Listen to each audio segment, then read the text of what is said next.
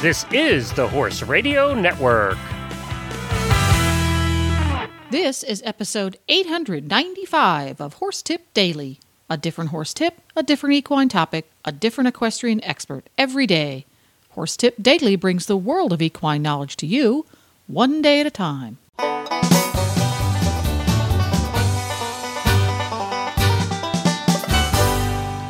Greetings, horse people. Coach Jen here, and thanks for tuning in to Horse Tip Daily.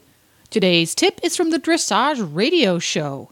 Co-hosts Reese Koffler-Stanfield and Philip Parks answer another listener question, this time about schooling the higher-level movements with an older horse, sans coach. Reese also introduces a new descriptive term for poorly executed flying changes, and Philip offers some great advice about using the relationship between lower and higher level movements in your training regime. And we'll get right to our tip after this shopping tip from EquestrianCollections.com. Hi, Glenn here with the Horse Radio Network, and I am here with Debbie with the Equestrian Collections Product of the Week. Hi, Glenn. This week I'm featuring a product that I love. It's called the None Finer Pirouette Girth. And this is a dressage girth. And the reason I'm featuring it is because my boy, as everybody knows, he's a gypsy. And I have been through he's wide, and I have been through many, many girths.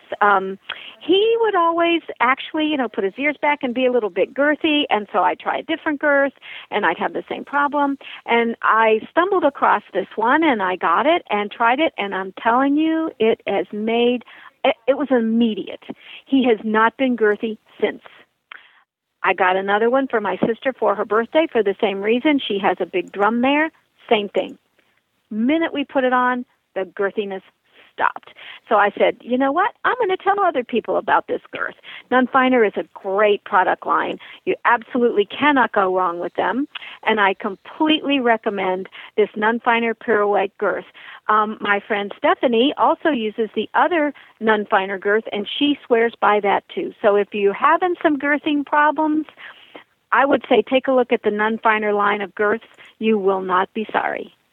And you can find them at www.equestriancollections.com. Well, lastly, before we leave you here, we have an email sent to us to talk a little bit about training. So we want to address that. I'm going to read it, Reese, and then hopefully you can start us out with this email.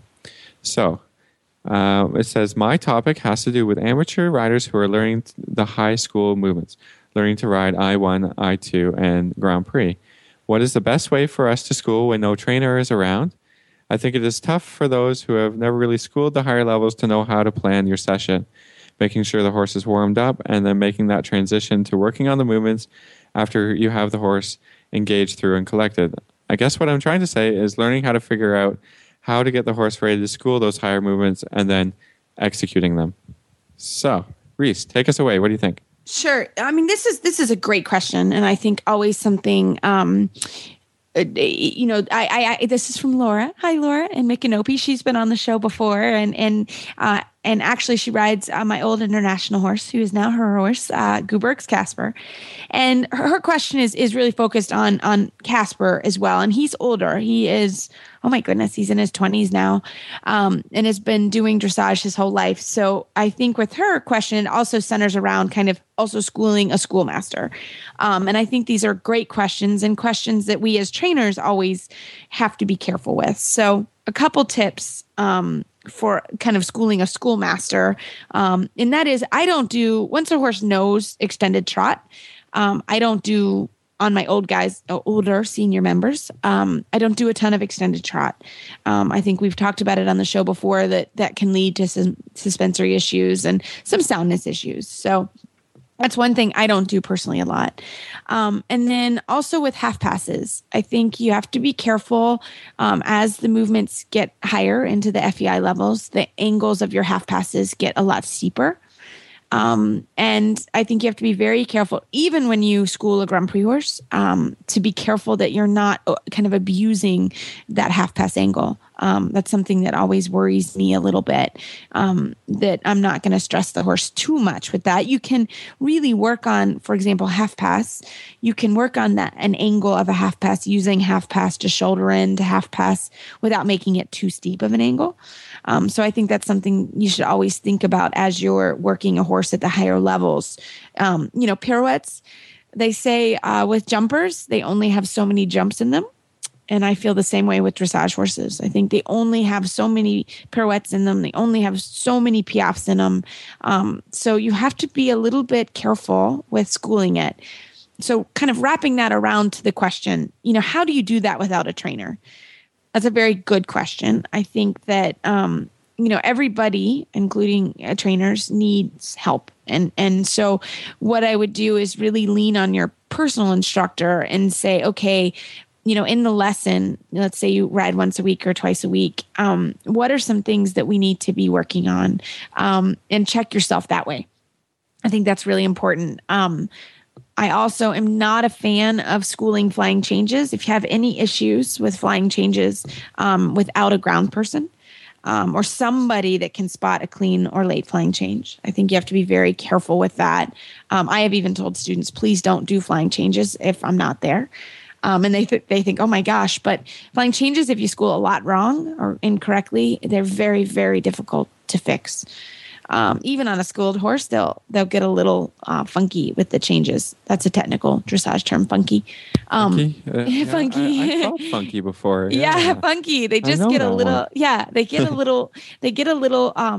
Confused. So in general, with an older horse, I would be careful with the amount that you school. Always make sure that they're through and together and collected, and you're using the scale of training before you do movements. I would watch the number of movements that you do. Make sure that you're not doing, an older horse who's done half pass his whole life doesn't need to do 25 lines of half passes or 25 pirouettes. Be careful with the numbers. And I also think you need to have a plan for the day. We always talk about a plan, but if you're going to school canter work, then maybe you don't want to do as much trot work that day. And I'm also a big fan with old horses to do a lot of walking. I think it's really good for their joints and it keeps them sound longer. So that's kind of my take on that. So I hope that helps a little bit with anybody who has an older horse. And also I think it's always helpful with an older horse to have a nice dialogue with your vet and a plan and how you work with things and have that monitoring. Yeah. Things. And yeah, I mean, if you can let me jump in for. Sorry, Philip. Here. Yes, of course. I was on a roll, Philip. You were on a bit of a roll. All great tips, but I think a couple things. Just back to the training a little bit. If you do a half pass and it doesn't feel great or something's wrong with it, a half pass is still just a summation of other things. So you can definitely go back and do some shouldering. Like if the half pass doesn't feel like it had good bend or good rhythm, go back and work on rhythm and bend and a little shoulder in and a little travers, and then go back to half pass. You don't have to half pass over and then back again and over and back again to fix the problem. I think, the problems in the higher level movements always come back to the basics. And so if you have good, strong basics, the upper level stuff is going to be no problem. Right. Yeah. So, I like to think about those things, and if a trainer gives you something to work on, whether if it's in the half pass or if it's in a flying change or something, make sure you have all the components, all like the checklist, like, okay, this is what you need before you even attempt to go sideways or before you even attempt to make a flying change. Do you have, do you have the right to ask for it? Do you have a quick canter? Do you have the right bend? Do you have the right rhythm, and work on those things. And then boom, half pass will happen. Flying change will happen. It's easy, right? So, the difficult things, and those are the things that you should be working on in schooling, all the time, and then attempting the upper level movements from time to time. I think that's how I kind of approach those issues, and work an older horse and work a trained horse. It doesn't matter. It's just solid basics and good riding. Yeah, exactly. That's about it. That's all I had to say. Love it. Thanks for jumping in. No, I think that's great.